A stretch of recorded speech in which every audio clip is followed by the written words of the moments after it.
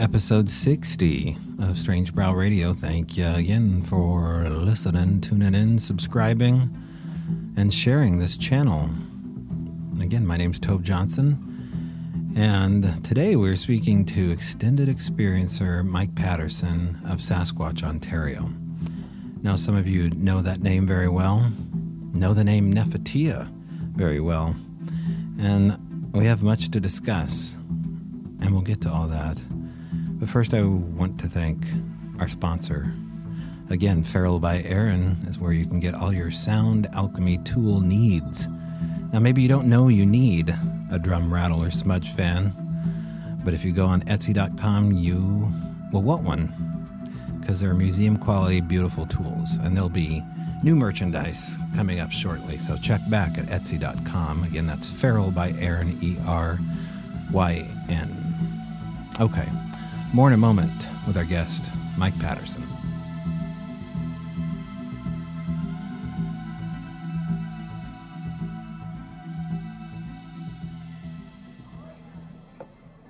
Sasquatch, Ontario. Of course, in Ontario, Canada, is where Mike Patterson started his YouTube channel. A YouTube channel that made a lot of bold claims that not only was Sasquatch visiting their property, but there was also a lot of incredible, shall we say, divisive audio captured of language from a Sasquatch named Nefertia. I mean, the only way to really talk about Mike's case is to be bold and blunt about the claims. So rather than hear everybody's opinion of what's going on in Ontario, I thought it'd be good if Mike and I spoke one-on-one. So that's what you're about ready to listen to, is a candid, frank conversation involving what an extended experiencer's interaction may indeed look like. Now, I will admit I was surprised over some overlap of the nuances of Mike's phenomena and the phenomena we've experienced and the phenomena that I've talked to other witnesses about. And so these commonalities took me back to a degree, because some of the stuff is lesser spoken about or researched or mentioned. And it's those kind of details that you're always looking for when it comes to the real McCoy. But as always, with the cases that you've heard up here, I mean, you've had 59 interviews previous to this one here to make up your mind with the guests that have come on here. And my job is to not try to make up your mind for you, but give you enough content to where you can derive your own opinion and solutions on how to handle this kind of stuff. So without further ado, my conversation with Mike Patterson. All right, we're on the phone with Mike Patterson of Sasquatch, Ontario. Good morning, Mike. Hey, Tobe, how you doing? Good. All right, it is an early morning here in the Pacific Northwest. And Mike, you're in Ontario, so you're 3 hours ahead of us, and Yep. You are continually getting activity in your area. And so I wanted to talk to you not only about the Sasquatch activity that you have, but also this other paradigm that coalesces around the Bigfoot activity. And maybe we can pass some ideas around here, but go ahead and tell people who you are, Mike, and a general idea of your story. I'm just, I'm just your average guy, man, who started looking into this subject back in 2008 after spending, spare time in the woods, doing some photography and stuff. And I just had this epiphany to start searching for these guys. And at this point, and you know how it is, at this point, I wonder, where that thought came from, if it was just happenstance or if I had a little bit of a nudge, So I've been documenting Sasquatch activity for the past 11 years, and then the past 7 years have been a situation up in the Kawartha Lakes region at a private property. And it's just been absolutely nuts. And 100% of the visits, we have activity going on with a family. And the main character, as many people have come to understand. His name's Nefertia, and he's a funny guy. Okay, so you are on a first name basis with a Sasquatch, which is probably a rare thing to be. You get daily visits from Nefertia, do you? No, not at home. But like I do get activity here. It's nothing like up there at this point. And I almost think, some of the stuff that's happened at home, I'm I'm quite sure they've been here, but I'm also starting to think there's another family that's here, and it's like I'm kind of starting over from, like I did with Neff's family. Mm-hmm.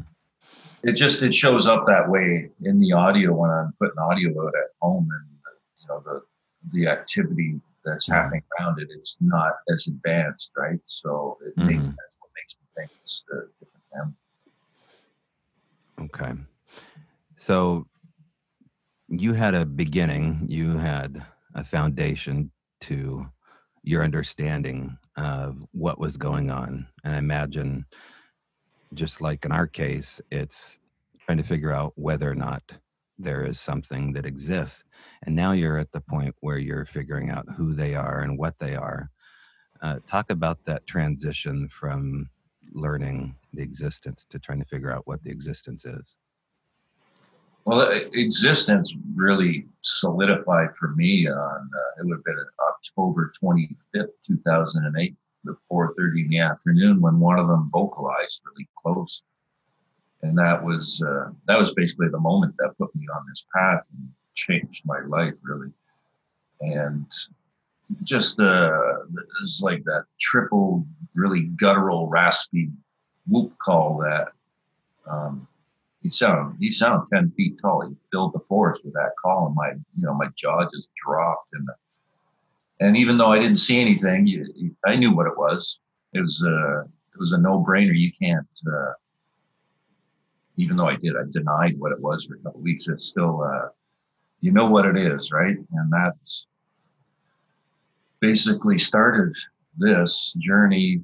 And I went about 4 years after that, visiting that same area, having multiple incidents in multiple locations, actually, until I met Dwayne back in 2012 and started investigating his family's property.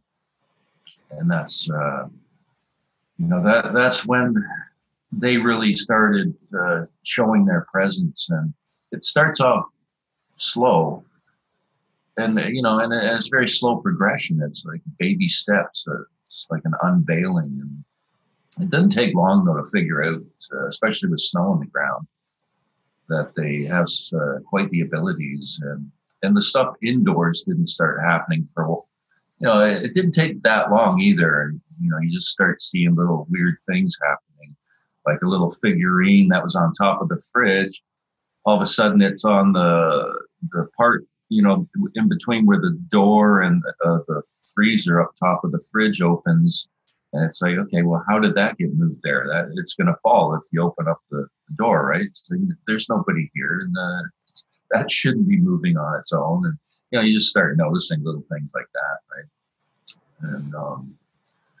And then it just continues to progress. And at this point, it's physical contact, mind speak. There's been visuals. There's been all kinds of audio and manifestation of objects out of thin air, and footprints that are documented that go nowhere, single footprints and trackways, and the handprints, even fingerprints, and it's just on and on, right? It's they show you a part of them that really it shatters this paradigm.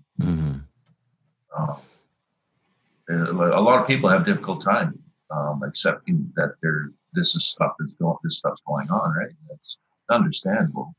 Right. It really does show you how conditioned we are too when you have this contact. It really exposes that human conditioning and just seeing the reactions from others. Yeah, it's crazy stuff. Crazy fun.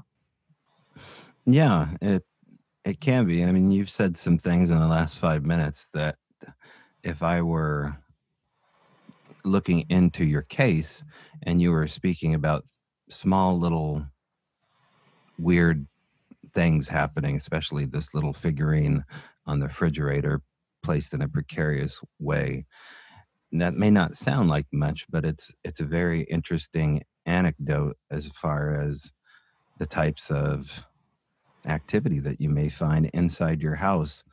And now you're in a place where you're comfortable with activity coming from outside to inside. Yeah, I have no problem with it. Mm-hmm. It's quite enjoyable. Like last visit, they're doing. I got poked in the back twice last visit indoors. They used to always do that outside, and I just asked them one day. I said, "Hey, you guys never do this indoors. Can you do it indoors?" So they've started doing that, Mm-hmm. and I'm using a sketch pad and a chalkboard, so I'm asking questions. Like last visit, I actually asked them. I said, I just kind of stand there or sit there and speak out loud. I said, I'm human. We call ourselves human. What do you call yourselves? What name do you have for your people? And we stepped outside. This was almost right when I arrived, too. I was only there a few minutes. So I left the chalkboard on the table and we both stepped outside, come back in, and on the chalkboard, they'd written Mushta Mushtaba. And okay, cool. So, just to see that sort of thing, see those writings, right? The communication is amazing. So, yeah, the activity indoors, and also I was sitting in a chair and this ball, kind of like a hockey ball, appeared right in front of my face, bouncing off the floor. Just I sat there and watched it come right out of thin air. They've done this right in front of my eyes numerous times, right? And yeah, I'm fine with it. It's cool. It's fun. Mm-hmm. There's no malevolence there. So, and they've shown over the last 7 years now. Mm-hmm. They're quite humorous, funny, lighthearted people that just kind of exposing their existence and what they're about. Okay, I want to get to some of the attributes of the things that you're speaking about here, but I want to ask specifically about the beginnings and the origin of this because you were working early on with Dwayne Scott. And do you and Dwayne still have a working relationship, or where are things now with the cabin and you and your access to his property? Yeah, we'd, like I said, this started up about September, late September, or in 2012. And we made about roughly 80 visits or so till March 20th, 2015. That was the last visit when Dwayne pulled the plug because of the trespassing and stalking and harassment that's really permeated this situation. And by somebody that I'm well aware of who it is, he's a BFRO member, and I've had nothing but problems with this little slime ball he is.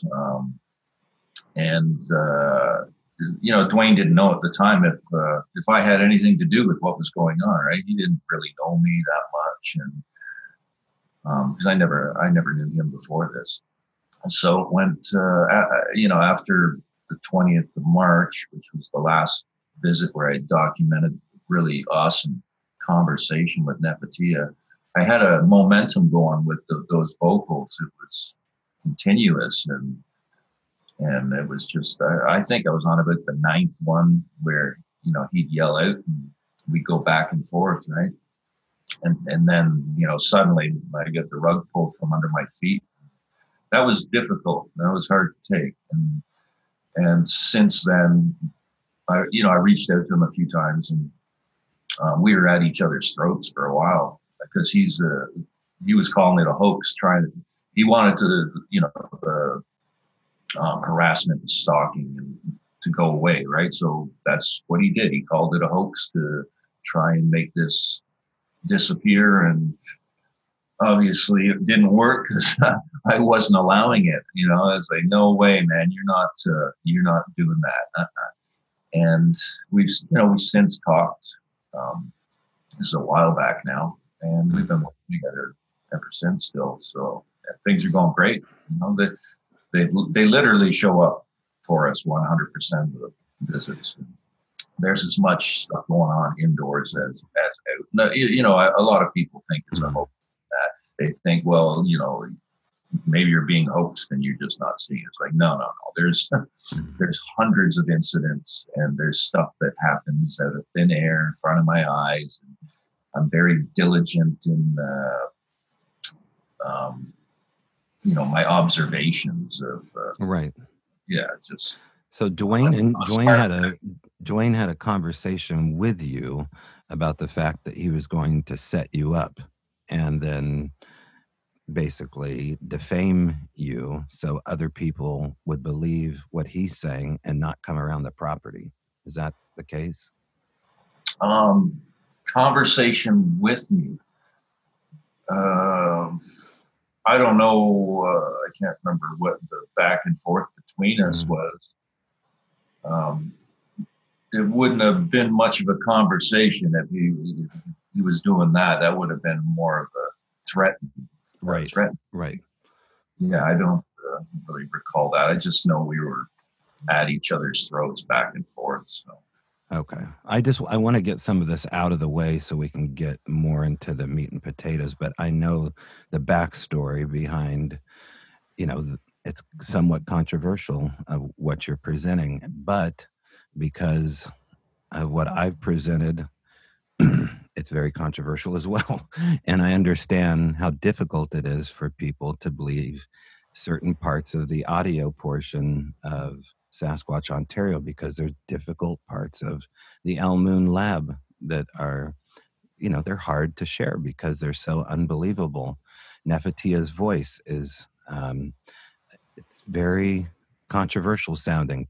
And did you struggle with how Nefatia vocalizes because of the nature of, it doesn't sound like anything I'd ever heard before as far as percussive speech. What do you think is going on there? Is Nefatia trying to vocalize in a way that you understand better? Or what's your instinct about that? I know from interacting with, you know, different family members. I think, you know, a lot of people, I think they assume they should all sound a certain way or all sound the same, or it's like, no, man, these are people, you know, they differ just as we do. We're people, we all differ. And, you know, so some people, they're expecting this rapid chatter talk, and it's like, we don't know anything really about them. So you can't expect anything when it comes to that, especially with no knowledge of their really of their vocals or anything that can really solidify, you know, give us any conclusions that make sense with how do I say this? They're just different, right? And Neff's voice, yeah, he's shown that.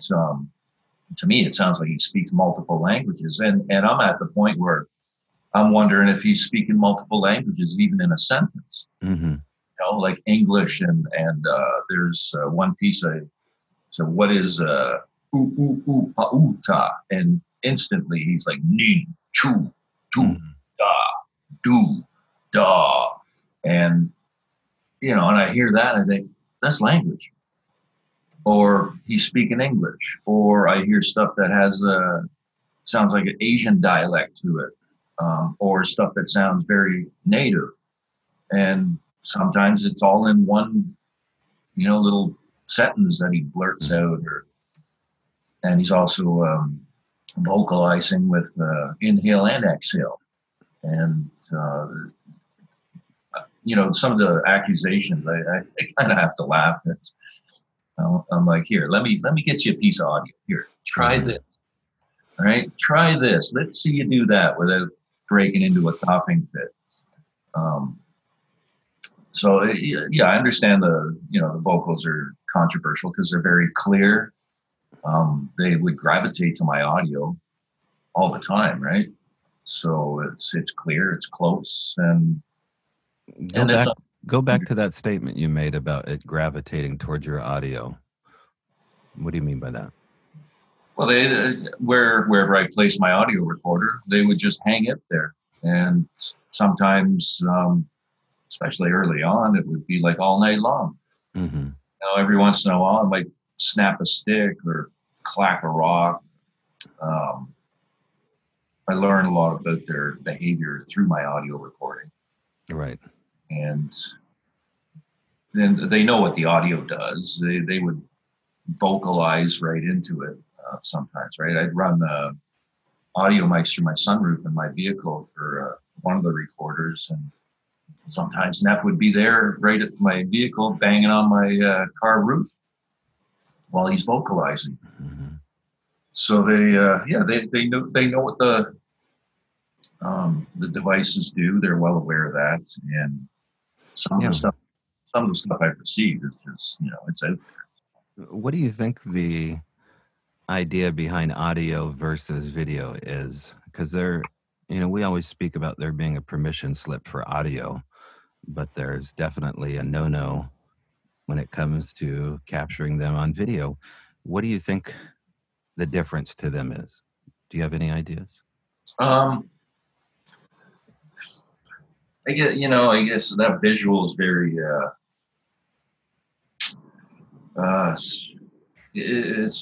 it's just different. Maybe they just don't want their image shown, but at the same time, I it's not. I don't think that's it's a definite no. It's permission only with photographing. Okay, with that said, have you deployed cameras and come up with anything anomalous or Bigfoot or otherwise? I started putting trail cams out early on, and I took them down after a while after I started realizing the intelligence we were dealing with. And at one point, I went out and bought a point and shoot camera and started leaving it out for them, not as a way of trying to trick them for a photo, but just as a device, as a tool for communication and something to play with. And they did end up putting literally dozens of images on it, some even appearing. I would leave this on the kitchen table. It didn't start off like that. It started off in the forest, but eventually progressed to inside the cottage where I'd leave this on the table with the sketch pad, all that stuff, right? And these images started appearing. So we'd even be sitting at the table. The camera would be within arm's reach, and I would just keep checking it, taking a look every few minutes, and images would even appear as we're sitting there. And this thing's, it's like, okay, well, that's new. That was on there 5 minutes ago. Yeah, there's a photograph of what looks like a fish's eye on your YouTube page or one of the pages there. And it struck a chord with me because early on when I was getting to know Lisa and Sean Fay that were witnesses in Cottage Grove, Lisa was claiming that something was accessing her phone while it was in her pocket or while she was asleep. And she would wake up to images of the farm animals' eyeballs, including animals that she didn't know. They have a little farm, but one of them was the eyeball of a goat that didn't belong to her. Is that what we're talking about? Things like that? Yeah. I took a lot of crap for those eyeballs, and there is a fish hanging up in Dwayne's cottage, but that eyeball doesn't match. It's not the same one. So I think it comes from another place as well as one image I got with this crazy wild blonde hair, and it was indoors. And I remember when I was putting that in, Dwayne's like, I don't know, man, you sure? You're gonna take a lot of crap. I said, yeah, I know, but it's truth. So to hell with it. Let's do it. And that that image showed the indoors. It was not inside from inside the cottage either. It Mhm. was somewhere else, right? So Yes, so much of this is just enough for you to enjoy, but never enough for your neighbor to enjoy. It's almost like if you dare share this, people will think less of the information because it is so tailor made for the witness or whoever they're interacting with. Um, it's a very difficult thing sometimes to share and talk about because of that fact, and you almost have to just keep it in the family. Are there things that you still don't talk about because they're just too strange, too personal? well, the stuff I put out, I put out some stuff that's really strange, like voicemail. I got a voicemail from Nefertia after we joked about it the night before, because of receiving a photo or a drawing through phones. At one point, we Dwayne calls me up and says, "Did you send me a drawing on the phone?" I said, "What?" And he sends it to me. He took a screenshot and it said it came from my phone, my name. And it's like, no, man, it wasn't me. And this was back in 2013. So now we know it was them. And we were joking about that. And I said, yeah, watch next. Send me a voicemail. And that's what I got on the way home the next Mhm. morning with, it showed up on my phone as, it didn't even say private call or anything. It was just there was no information. My phone didn't ring or anything. I just kind of looked on the seat beside me and I saw the flash from my phone and something was there and I played it back and I just broke out laughing there. And it's like that stuff is so crazy. But as far as telling everything, no, there's some information I do hold back that. Mhm. There's certain things that I just don't, it's nobody's business, and um, some of the information, it's a bit, yeah, it's a bit too Right. much. I mean, we tried to hold back a lot of this, but eventually you just end up, saying it. Maybe you're a couple beers into a story and all of a sudden a detail slips out and you're like, oh, no, no. Now I got to explain this one because it's, been posted to social media. It's not as though you can't talk about it. It's not wanting to talk about it because of the ramifications of having to defend something so unbelievable. Now, what you just said, I'll go ahead and release one of these facts here. When you're talking about audio or video impressions without a date stamp or a time stamp, that is something that happened recently. Just in and maybe you can bounce off this story here, so I'll tell it real quick. I'll lay the groundwork out for the weird. Um, Daryl, the property owner of the Al Moon Lab, was up with a guy named Ren, who was his neighbor. And Ren has a pretty interesting story. He worked with Lauren Coleman and Lloyd Pye previous and just happened to live maybe a half a mile down the road from us. And so, of course, he had a vested interest in this strange and unusual, although the stories and what we were showing him was pretty hard for him to wrap his mind around. There came a point when they were above the infamous Al Moon property, uh, and they were doing a night sit, and they saw lights rise up from the forest floor and go across like a clothesline through the trees, relatively close, and then the footsteps started to come in on them, and the smell started to come in on them. Now, I've never smelt smell in and around the property that I would say is a terrible, awful Sasquatchy smell, if that is a Sasquatch at all. But we went back to check out this area in the daytime and have them basically do a recreation. And after we had left the area and they explained what had happened to them, Daryl calls me up and says, I've got a video with no picture, no date stamp, no timestamp that has ended up with audio only on my phone. And this is what, I know I don't have it queued up here, but in short, something is utilizing Daryl's voice to speak another language. And you hear Daryl's voice say some very unusual almost backwards, garbled language talk. And then there's this woman conversing back and forth that almost seems like she is predicting the fact that we are going up into the woods, saying things as a matter of fact, like, oh, they're going to come out, something to that effect. So there's this weird back and forth. But getting back to the previous witness, Lisa and Sean, who are saying that they have strange images that show up on their phone that show, in particular, the eyeball of a farm animal, and then the video evidence that Daryl presented, which there is no way this guy could hoax this. I mean, first of all, it's such a complex language that it's speaking, and it's his voice. And I know that it's not him for those two main reasons. So it gets back to you, Mike. What you're saying is so familiar and unexpected in our conversation. You and I have never met before. That these are the kind of things that I look for legitimacy. And so, have you had multiple examples of things like this appearing on digital devices? Oh yeah, definitely. There was, even, there would be a video as well, because I would leave video camera on the table, and they would impose. I say impose because it just shows up mysteriously, right?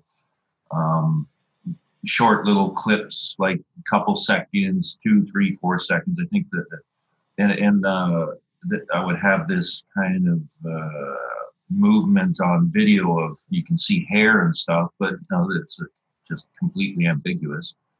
And so one time I said to Neff, I said, Neff, the longest clip you really given me is like 4 seconds, and you never say anything. Can I hear your voice? So after I said that, I end up getting a 9-second clip of a vocalization on the video, but this time now there's no video with it, just audio, right? But he's constantly showing, yeah, I understand the context of what you're saying, and that shows up in these instances like that you explained, right? But yeah, so there's been little video clips, audio clips, photos, all kinds of it, through the phone, any of the electronic devices. It seems they don't have any problem manipulating them. No, now you're on the same boat as me, that there's other things happening in concert with this. Do you believe that Sasquatch is basically the foundation or the catalyst for these other things coming in on it? What's the relationship between UFOs, ghost, all of the supernatural joining in on it? Well, the UFO connection, I know there's a few reports out there with claims of them being seen coming and going from UFOs, and it was I've had 5 incidents with UFOs. 3 of them, or 4 of them, were up in the area. 3 of them were consecutive visits of the moving object up in space, giving off a really bright flash that I'd never witnessed before. And then suddenly I'm getting 3 visits in a row, basically directly overhead up in space, watching these objects, and say, okay, well, that's weird. I've never seen that in my life before. And I watch the stars, right? I've camped a lot, and I've never seen anything like, what happened there. And then 3 times, 3 visits in a row, I get that. And then there was 2 UFO incidents since, I think it was September 2018, 15 days apart, one during the day and one at night. And the conditions are pristine. And this is another thing with Sasquatch activity, their timing is always impeccable. So we're dealing with consciousness, really. There's a collective consciousness that I do believe the Sasquatch, they're the main players with what we're dealing with. It's terrestrial, really, but it seems to me there's an extraterrestrial origin going on. I think that with the Sasquatch activity, I have no idea if there's other involvement from other different types of beings. Like there is a picture where a face showed at the window at Dwayne's cottage, and it's got these huge black eyes. It's, it's not a good picture, but you can see the eyes, no problem. And, they're very, not so almond shaped like a gray ET, that they talk about, but definitely huge black eyes that are, it's nothing, that we know of any biological living thing that resides in our forests anyways. So I do believe there's other things that are either, interact with the Sasquatch that, and I've actually, I have one piece of audio too, where I have a Sasquatch speak, and then you can hear him give a little chuckle about halfway through this piece of audio. It's like he's having a conversation with something, but the other sound is very electronic like, and it's very bizarre, and it's making this talk, or whatever you want to call it, simultaneous as the Sasquatch is speaking, and it's just very bizarre. It's like, what the hell is he talking to, right? And it makes me think, like, okay, that sounds like another type of being, although I have no idea because I can't see, right? So definitely other stuff going on. Some of the witnesses I've spoken with, including myself, have seen smaller boot-like footprints in the snow. It seems that these footprints have shown up more often than not. Have you seen other little tiny footprints that maybe look like indicative of a boot or a shoe? That's really interesting you say that, because this just happened last visit. Because at one point we were out there and looking in the snow, and we see this line of this short trackway, and it's perfect tightrope, right? And the steps are big steps, but it's not. It looks like a boot. And at first, like, I even have the audio of me saying, is somebody messing with us? Use another word, but for a sec, I was like, I hope nobody's here screwing around with us, right? And then all of a sudden, I hear Dwayne give a chuckle, and I said, "What's going on?" At the end of that little boot trackway, or whatever you want to call it, there was no treads in it. It just didn't look like their feet. But at the end of it, there was a Sasquatch footprint, which was blatant. It's like, oh, okay, now we know, right? And we just kind of laughed, but it was bizarre. Yeah, so that's really interesting you say that, because that just happened to us. So, and I took video of that, which I will actually put in the next video. Now, are you saying that these are barefoot prints in the snow, like you see a Sasquatch print, or I'm trying to understand what you saw? Well, the short trackway with these prints that looked like, they didn't look like Sasquatch footprints, but at the same time, it walked like they walk, how they tend to show their trackways with this direct line, this tightrope walk. So did these 3 or 4 footprints in a row. It kind of looked almost like human boot, but not, right? There was no tread, right? There was no defined toes or anything. Right. You didn't see like the swoosh symbol or the Reebok symbol on the tread. Like gotcha. That. Right. And at the end of that little line of trackway, there was a Sasquatch footprint that was, clear. It was perfectly clear, and hair in it and all that. And so that, that was a first, right? I've never seen that before. It was like, well, that's kind of bizarre. Why wouldn't the print show up, as the one at the end of the trackway? So it's just another thing that they reveal. It seems to be a constant reveal of new information. Right. And these things don't help you make the case for just talking about Nefertia. It really gets into why in the hell would you add a detail about this that makes you look as though you're not looking into the phenomena legitimately.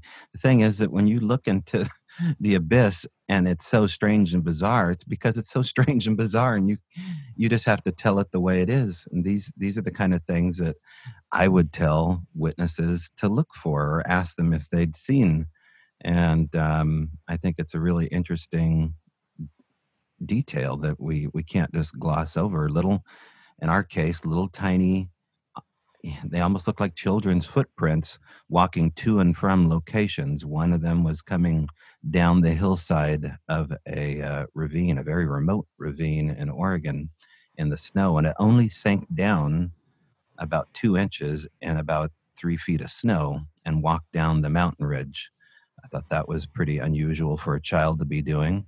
And then in the case of, again, back to Sean and Lisa Fay, they had little tiny children's footprints walking up the ravine from the creek bed towards their house and standing behind their car for a period of time and wiping the snow off the back window and then disappearing. There is no, that's the thing with this too, Mike, is that are you finding a lot of this evidence when it comes to snow? There is no entry point or exit point? There's, it's a sudden appearance and sudden stop. Although I have witnessed, I have found the start of trackways where, especially there's one that I can think of that there was some dirt pressed in with, there's quite dirty footprints there at the beginning. And then they suddenly go clean after just a step or two, right? And that's it. And then, we've documented hundreds of their footprints from multiple family members, and 100% of the prints go nowhere. They're placed purposely. They're given to us. You can tell, right? It's like that couple visits back, that 8-inch footprint that showed up in front of my car, and that happened in real time. We were standing there when it happened because it wasn't there a second earlier. And these are given purposely. It's just to show their presence. Hey, I'm here, or whatever they're doing, right? And then it's always fun to see the adult prints because, like, okay, must be doing something right for the big guys to be, taking their time to do that, right? And just show their presence. Now, the name Nephitia, it sounds as though it might be linked to the book of Genesis and the word Nephilim. What do you say to those people that think there's a link between Sasquatch and the fallen angels? When Nephitia first told us his name, I started spelling it. I wrote it as Nephatia.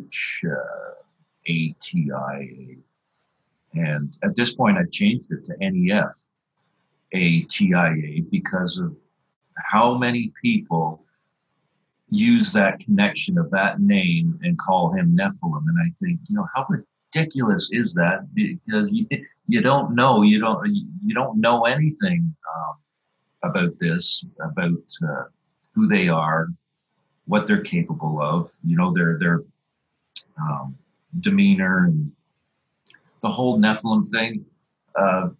Are they some offshoots? I don't know. I can't answer that, right? And I basically I don't attach any religious connotation, any religious belief to any of this stuff. I just take it as it comes, and I find a lot of people do, and it tends to be from a fear perspective. But with myself, I take it, like I said, as it comes, and I don't attach any belief system to it whatsoever. Just document it as objectively as I can.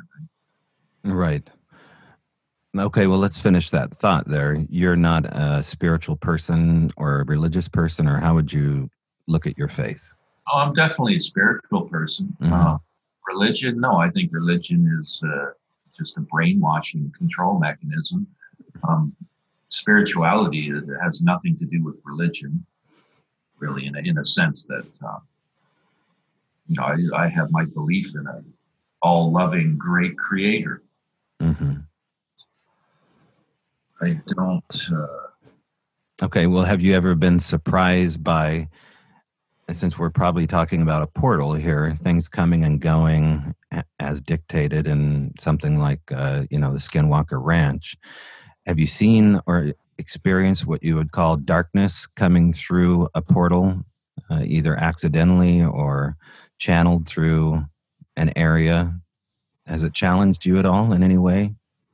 No, no, No. I had, we've witnessed kind of like a almost plasma type orb, a pulsating, glowing red orb that bounced around and pretty much gave us a show. That's would be, I guess, is the closest I've seen to something portal wise. I know Dwayne, that was the second time he witnessed something like that.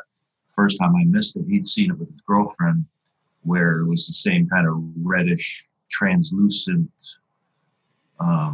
lights. I think he said it was a row of lights, and it ended up turning into this translucent red doorway in the forest. So whether that was a portal or not, I don't know what it was. They didn't witness anything come out of it, as far as from what I recall, what he's told me. Right. Well, sure. No, that sounds a lot like what happened with Adam Davies and Matt Johnson and John Carlson up in Soha. You know that case, don't you? Yeah, I know about Johnson. Okay. Right. But when it comes to what happened to those guys, they described seeing a red doorway open up in Southern Oregon. And in the case of Adam Davies and John Carlson, there was certainly no reason for them to hoax something like that. So I think that's an interesting detail that Dwayne listed there. I've never seen anything like that. We've taken photographs before from people, psychics will call them, say, hey, point your camera in the woods this way. There's a portal. And you're damned if you do, damned if you don't kind of deal, and come away with photographs on your camera that look like shafts of light opening up in the dark woods. There's so much audio that I think is indicative of something coming out of a spot, because there is no entry point and exit point with this audio, especially when it comes to things like snow. You should hear the crunch, crunch, crunch, or gravel. You should hear the crunch, crunch, crunch of something approaching when it's yards and yards of snow, like in Ontario, or gravel, like it is in Cottage Grove, and then the sudden exit. How do you explain something like that if it's not a portal? Dimensional, vibrational. I've had instances where, I was in this area I go to in the off time, I guess, that's up in Neff's area. And I go up there alone, often enough. And I remember sitting in my tent one night. It's late. It's one of those really, really quiet nights, and I can hear some stick breaking going on nearby, maybe 50, 100 feet away, whatever it was. And so I said it out loud, you can come closer. And next thing I'm getting this, very shortly after, I get a shuffle sound right at my tent wall, like right there. And it's like, okay, I didn't even hear you walk up. You don't hear the footsteps, and they can move completely silent and walk right up on you, really, and snap your neck if they wanted to, right? But they're not. But they do have that ability to move right up on us. And I've had physical contact so many times.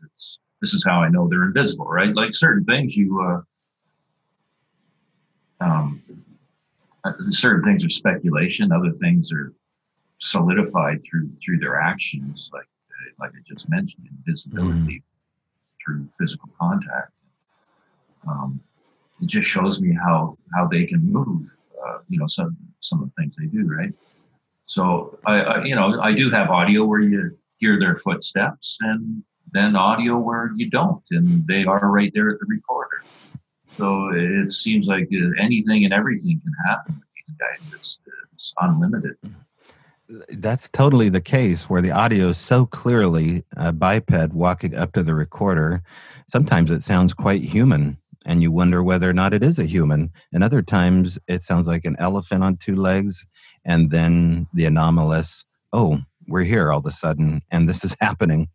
And it's just extremely interesting why they pick and choose moments like that, or maybe these are access points of opportunity where they have the ability suddenly to do that. I often toy with the fact that either the doorways or vibrational shifts are stronger and lighter sometimes based upon what the earth is doing, or you know, it's hard to explain, but yeah, I'm trying. It's early here. We're trying to grapple quantum physics, folks. I understand, but from what I gather, it seems it doesn't matter that they just have these abilities. But hey, maybe you're right that there's a certain vibrational anomaly going on at the time that they do something that allows them to do it easier. I don't know. But. Right. So, okay, your last video, you get in hardcore with the UFO link. Do you feel like you're being dragged one certain way or nudged, as you put it, in a certain direction to understand this deeper, or is this just where you are at the moment? I think it's just it seems like a baby step process, just a constant exposure of new things that show a bigger picture, right? I'm convinced there's a connection, because the one, definitely the one UFO incident that happened during the day, I was driving north on the 400 up by Toronto Pearson Airport, and it was about 12:30 in the afternoon, and it was a perfectly clear, not a cloud, literally not a cloud in the sky. It's just one of those pristine days, and I was driving a bit the speed limit, maybe a little over that, going with the flow of traffic, and I had a transport up in front of me, and it wasn't too far ahead, and suddenly I see this moving shadow come up, and it's going the same direction, and it's going a little faster than it, and I see it envelop the transport, the shadow, and it moves over top of it, and then it's gone, right? And it only lasted a few seconds, but it was placed right in front of my face. And and I'm listening. It's like, okay, well, where's the plane? Where's the sound? There was nothing there. I stuck my head out the window. There's absolutely nothing there.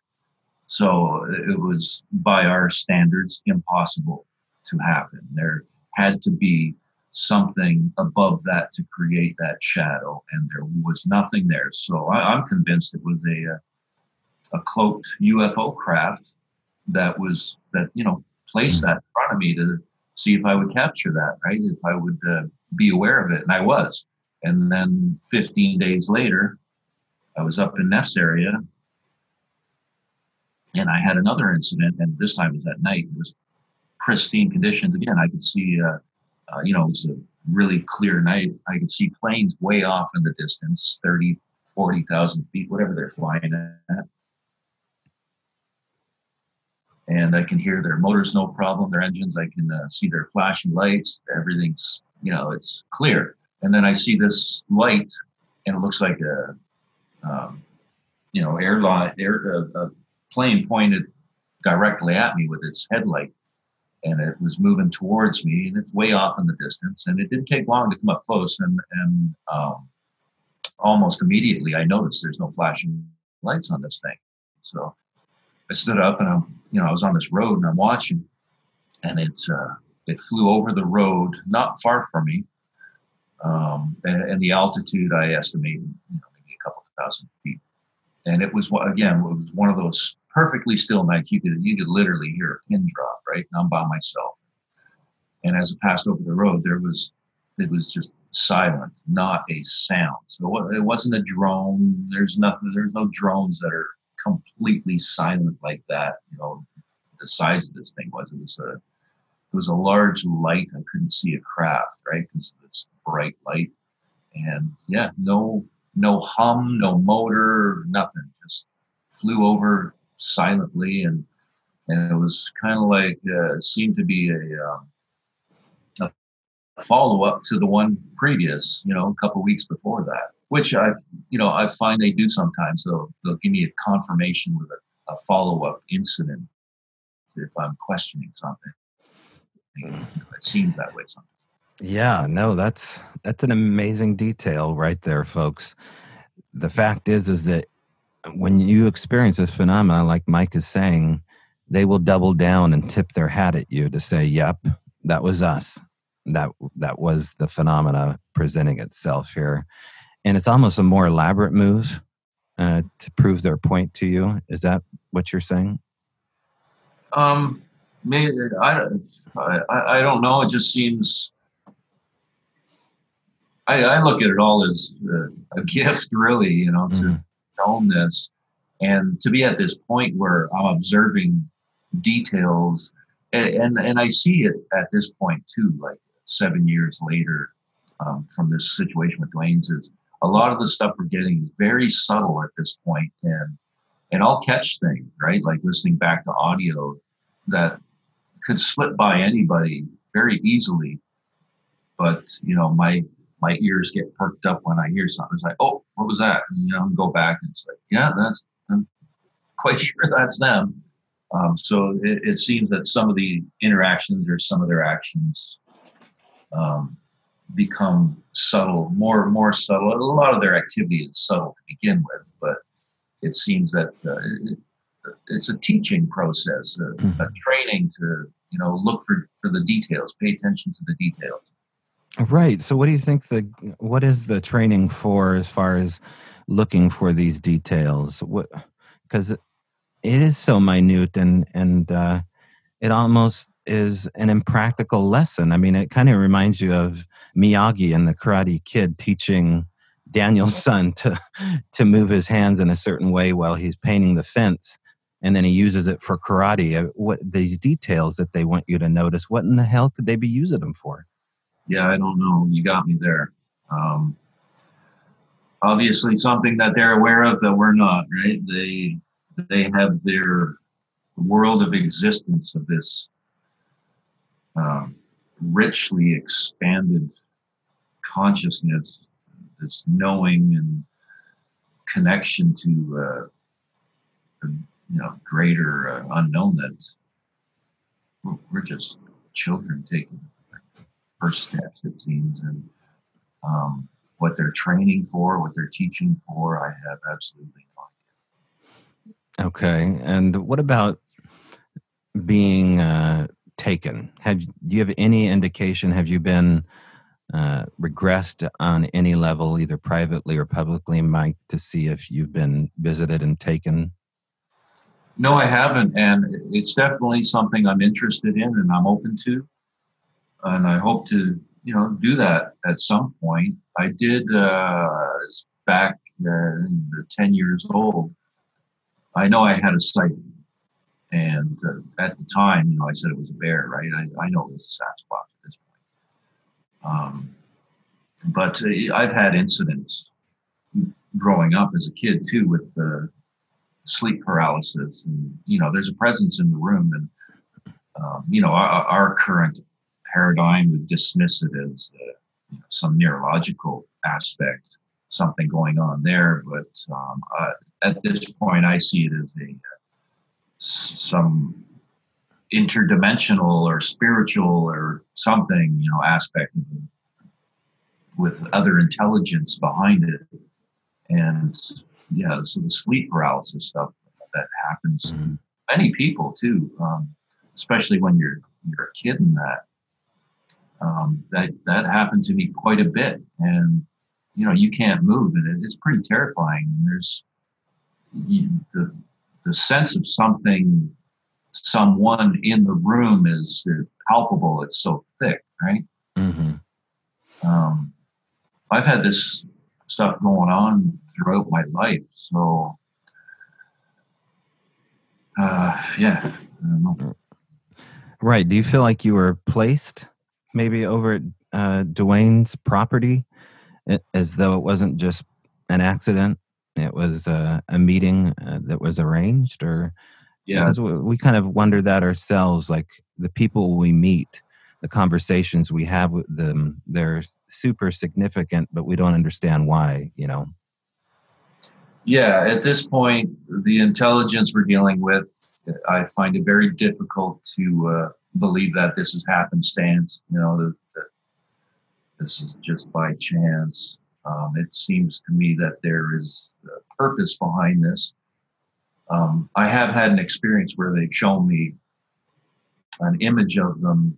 I, received this telepathic image of dozens of them walking across an open meadow all in the same direction. That was followed by the words, "Soon your people will know," and that was something in itself, because those words were not verbally spoken and telepathically. They, although it was a telepathic instance, they were felt, and really showed me that language doesn't need to have spoken verbal content to understand something being conveyed, right? So there's a real clarity to that. And when they showed me that, it seems to me we're in the midst of a reveal. This is what's going on. And at this point, it seems to me that this situation, that I've been involved in with Dwayne's, has purpose behind it to, as part of that reveal. It's been very controversial, and they know what I'm doing with the information. They know I'm putting it out there. That there's many people I speak to, and things happen, and it seems I'm being listened to and watched closely. So I do think that there was purpose in myself meeting Dwayne and this this situation unfolding and putting it out there. Yeah, it's strange, and some people might think that's just ego talk or something. And no, man, I'm just putting it out there, and it is what it is. But it does seem that there was intention on their part. Yeah, this phenomenon has a way of checking your ego at the door, and especially with guys, alpha types. And I've seen it time and time again. Generally, most people that are in it for ego's sake are either generally found out quickly to be in it for ego's sake, and they'll be publicly excoriated somehow, some way.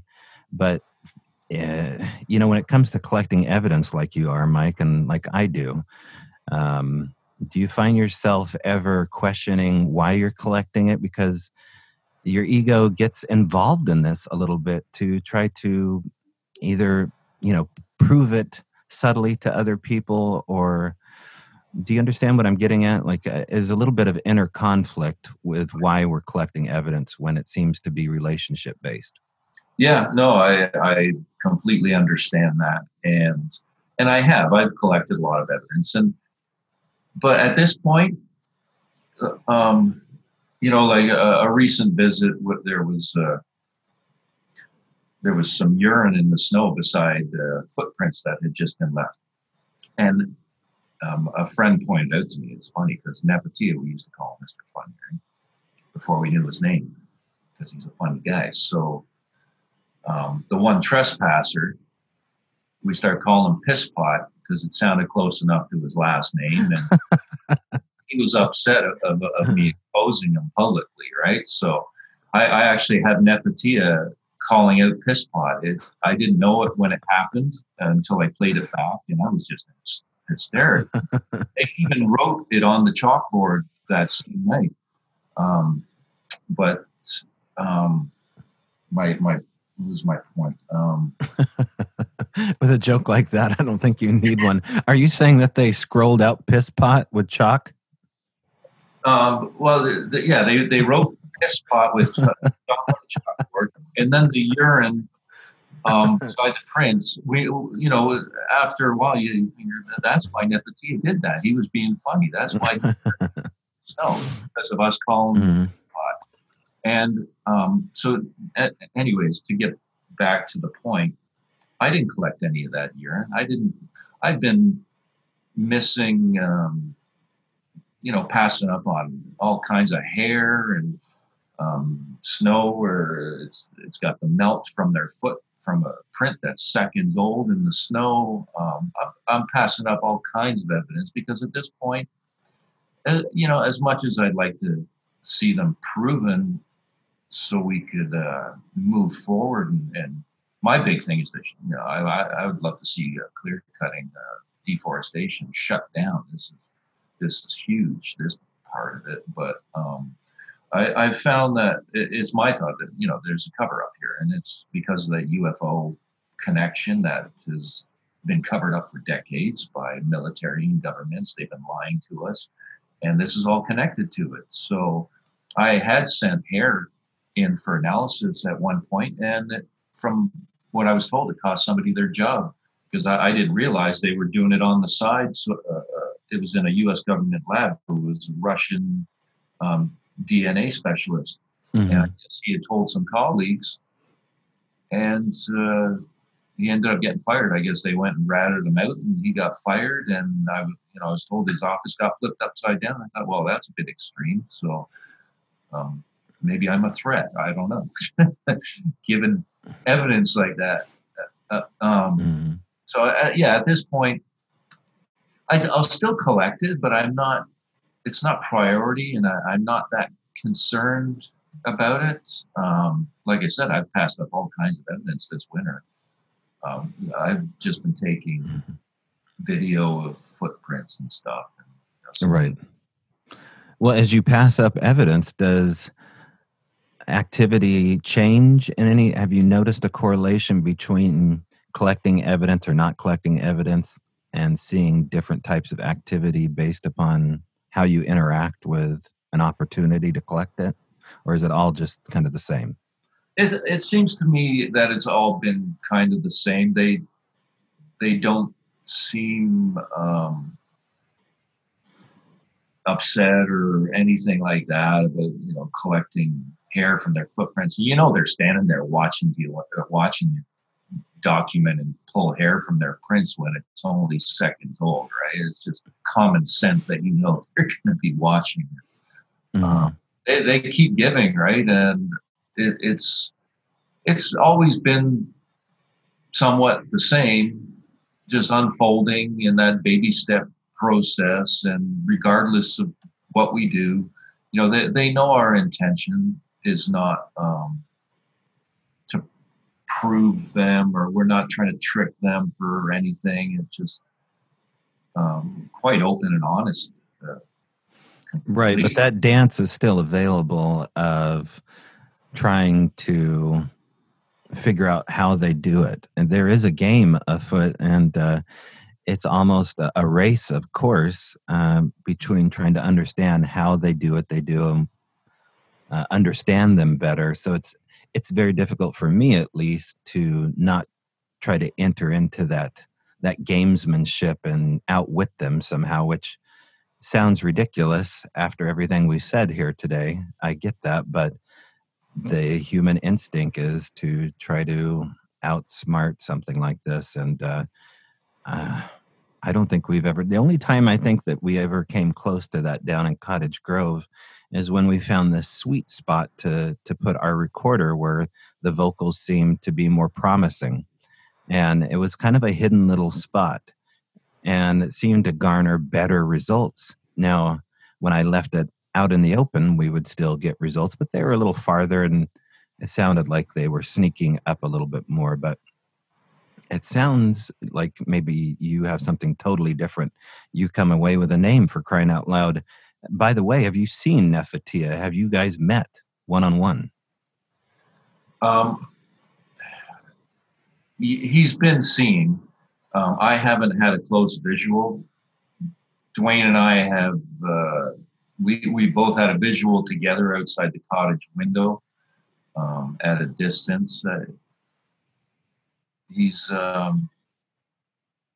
visuals have been minimal, although they have been there.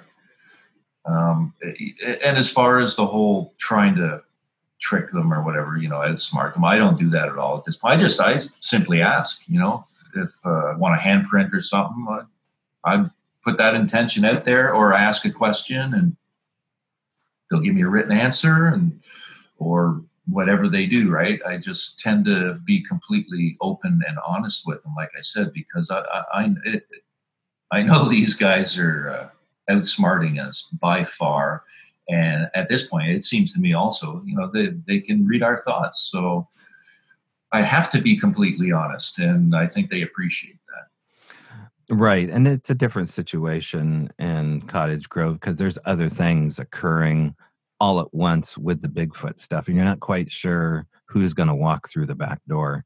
So it's a whole different situation down there. It sounds like you're not getting the type of EVPs or ghostly stuff in and around Ontario, are you? Oh yeah, no, I do capture all kinds of EVPs. Okay. Yeah, a lot of them are subtle. There's a lot of stuff I just, it's very short, abrupt, and I don't put it out there. It's like because there's so much of it, right? These Right. little instances. For me, it seems to be more about just understanding their behavior and their activity through these little EVPs. But I have captured quite a few of them, actually. There was one, too, that really sticks out. It was back in 2013, I think. And I'd had a recorder in my hand and I was talking into it. We were sitting inside the cottage. I'm talking into it, saying what's going on that night. We're receiving all kinds of images being imposed on the camera. And suddenly this voice comes out of thin air and says, "What the fuck was that?" Excuse the term, but that's what was said. And it's clear. And you can tell by Dwayne's reaction. He says, "That came from in here." And I'd heard it too, right? But I was talking when it happened. But it's clear audio, and you hear this, and I think, it must be their children, and I think with their lungs not developed to these massive giants that they turn into at some point, it's they're human size, right? So you're still equating the EVPs to Sasquatch. Are you getting EVPs that sound like they're from outside of the Sasquatch phenomena? Well, like I said, there was that one with the Sasquatch sounded like it's talking to something electronic. Right. But other than that, it's mainly, I think, Sasquatch. Although, like I said, there was that face in the window too. So I believe there is other things going on. It's just not prominent in that situation. Right. Yeah. Well, it's hard not to try to draw some parallels here. And I guess the EVPs are one of the parallels for sure. So, Mike, what do you have planned for the future here as far as research? Are you working on any projects? Is there anything upcoming? You have any non-disclosures signed for something that we can eventually watch? What's going on with Mike? Yeah, I got some stuff planned, not solidified at any point, but I would like to put something together and put it out there for the public at some point. Just give a well-rounded description, understanding of all this that's going on. I recently had the website put up at SasquatchOntario.com, and the guy Keenan there, he did a great job on that for me. But as far as I'm just going to keep moving forward, and too far down that rabbit hole, I can't go back now, right? So, right. Once you learn this stuff, that's it. Your perception of reality is changed, and you can no longer look at the world as you once did. I'm just going to keep moving forward and just go with it and see where it goes, right? That's the key. All right. SasquatchOntario.com. Is that the main place people can find you? And then Sasquatch Ontario on YouTube if they want to see for themselves and hear for themselves? Yeah. The .com website, there's a contact form on there if anybody wants to contact me. And I get quite a few people that send me messages and tell me about their experience. Right. And a lot of people, they really appreciate this too, because I do get a lot of thanks because I think it gives people understanding. with something that they had no understanding with, and they couldn't understand what was going on. And now that they see, oh, there's this person has the same thing, and so it helps, you know. And I'm there to help people, and it's something that I enjoy doing. Right? Well, this has been a great show, Mike. I appreciate you coming on. And can you hold the line here after we end this little broadcast? I just want to ask you a question here. But first, thanks for coming on, and let's do it again. Yeah, thanks for having me on there, Tope. I appreciate it. And hopefully everyone enjoys that. Okay, man. Good talking to you. All right, Sasquatch Ontario. Go to the YouTube channel. There's a lot of videos on there, several thousand views. So catch up on what Mike Patterson is working on, and get in touch with me at strangebrowradio@gmail.com. I'd love some feedback on this episode. I thought it was an encouraging conversation. There's a lot of overlap going on between mutual casework. So, there's more of a relationship going on, obviously, between Mike and his phenomena than we were ever able to get to, and most are ever able to get to. That's why it's so hard to believe, and I think he knows that. So let me know again what you have to say about that at strangebrowradio@gmail.com. All right, we need to talk about March 7th, 2020, coming up in 6 short days, approximately after tonight. By the time you listen to this, at Manresa Castle from 6 to 9, we have had an issue with scheduling in regards to the coronavirus outbreak in Washington State. In short, Governor Inslee has put Washington State on a national emergency map. We've had our first death up north from where I live, not too far away, and not too far away from where our speaker is. So I have had to cancel a few things, including leaving town for a while. But the show, as far as I'm concerned, still must go on. So I will be there, and I will be presenting a PowerPoint and a presentation based upon portal interaction. And it will be a talk I'll be giving a couple different times this year. So there'll be some new information coming up, of course. So if you are coming to Manresa Castle and look forward to seeing Marcia K. Moore and talking about the Peruvian skulls, you can still do that, hopefully in May, as when our next podcast will be. And I thought about putting her on the video screen. We've done that before, but oftentimes something is lost in translation, and it's just not the same as having somebody there. So if you are coming, please still do come. It will be a good show, and obviously Manresa Castle is a spectacular place to show up.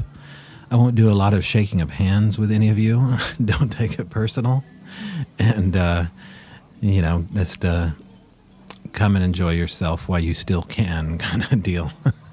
So that's going to be coming up on March 7th from 6 to 9th. Portal interaction and extended experiencers, and basically how to find your own extended experiencer and what to do with them once you meet them. So these are the things that we'll be bringing up. And I'll bring my computer and PowerPoint and some audio, of course, here to do that. And that is what I wanted to tell you. Okay, moving on into the future here. Episode 60, Into the Tank. If you want to be on episode 61, 2, 3, or 4, or 5 down the road, you can do that. Reach out to me at strangebrowradio@gmail.com. If you're a healthcare provider and want to talk straight up what's going on with the coronavirus and dispel some of the urban legend out there, I would love to have a conversation with you. So if you're a healthcare provider and want to talk, I guess the only news that's really circulating right now besides politics, get in touch with me at strangebrowradio@gmail.com. Okay, guys, that's the show. Hope to see you March 7th at Manresa Castle, Port Townsend, Washington. And, of course, I will see you in the trees.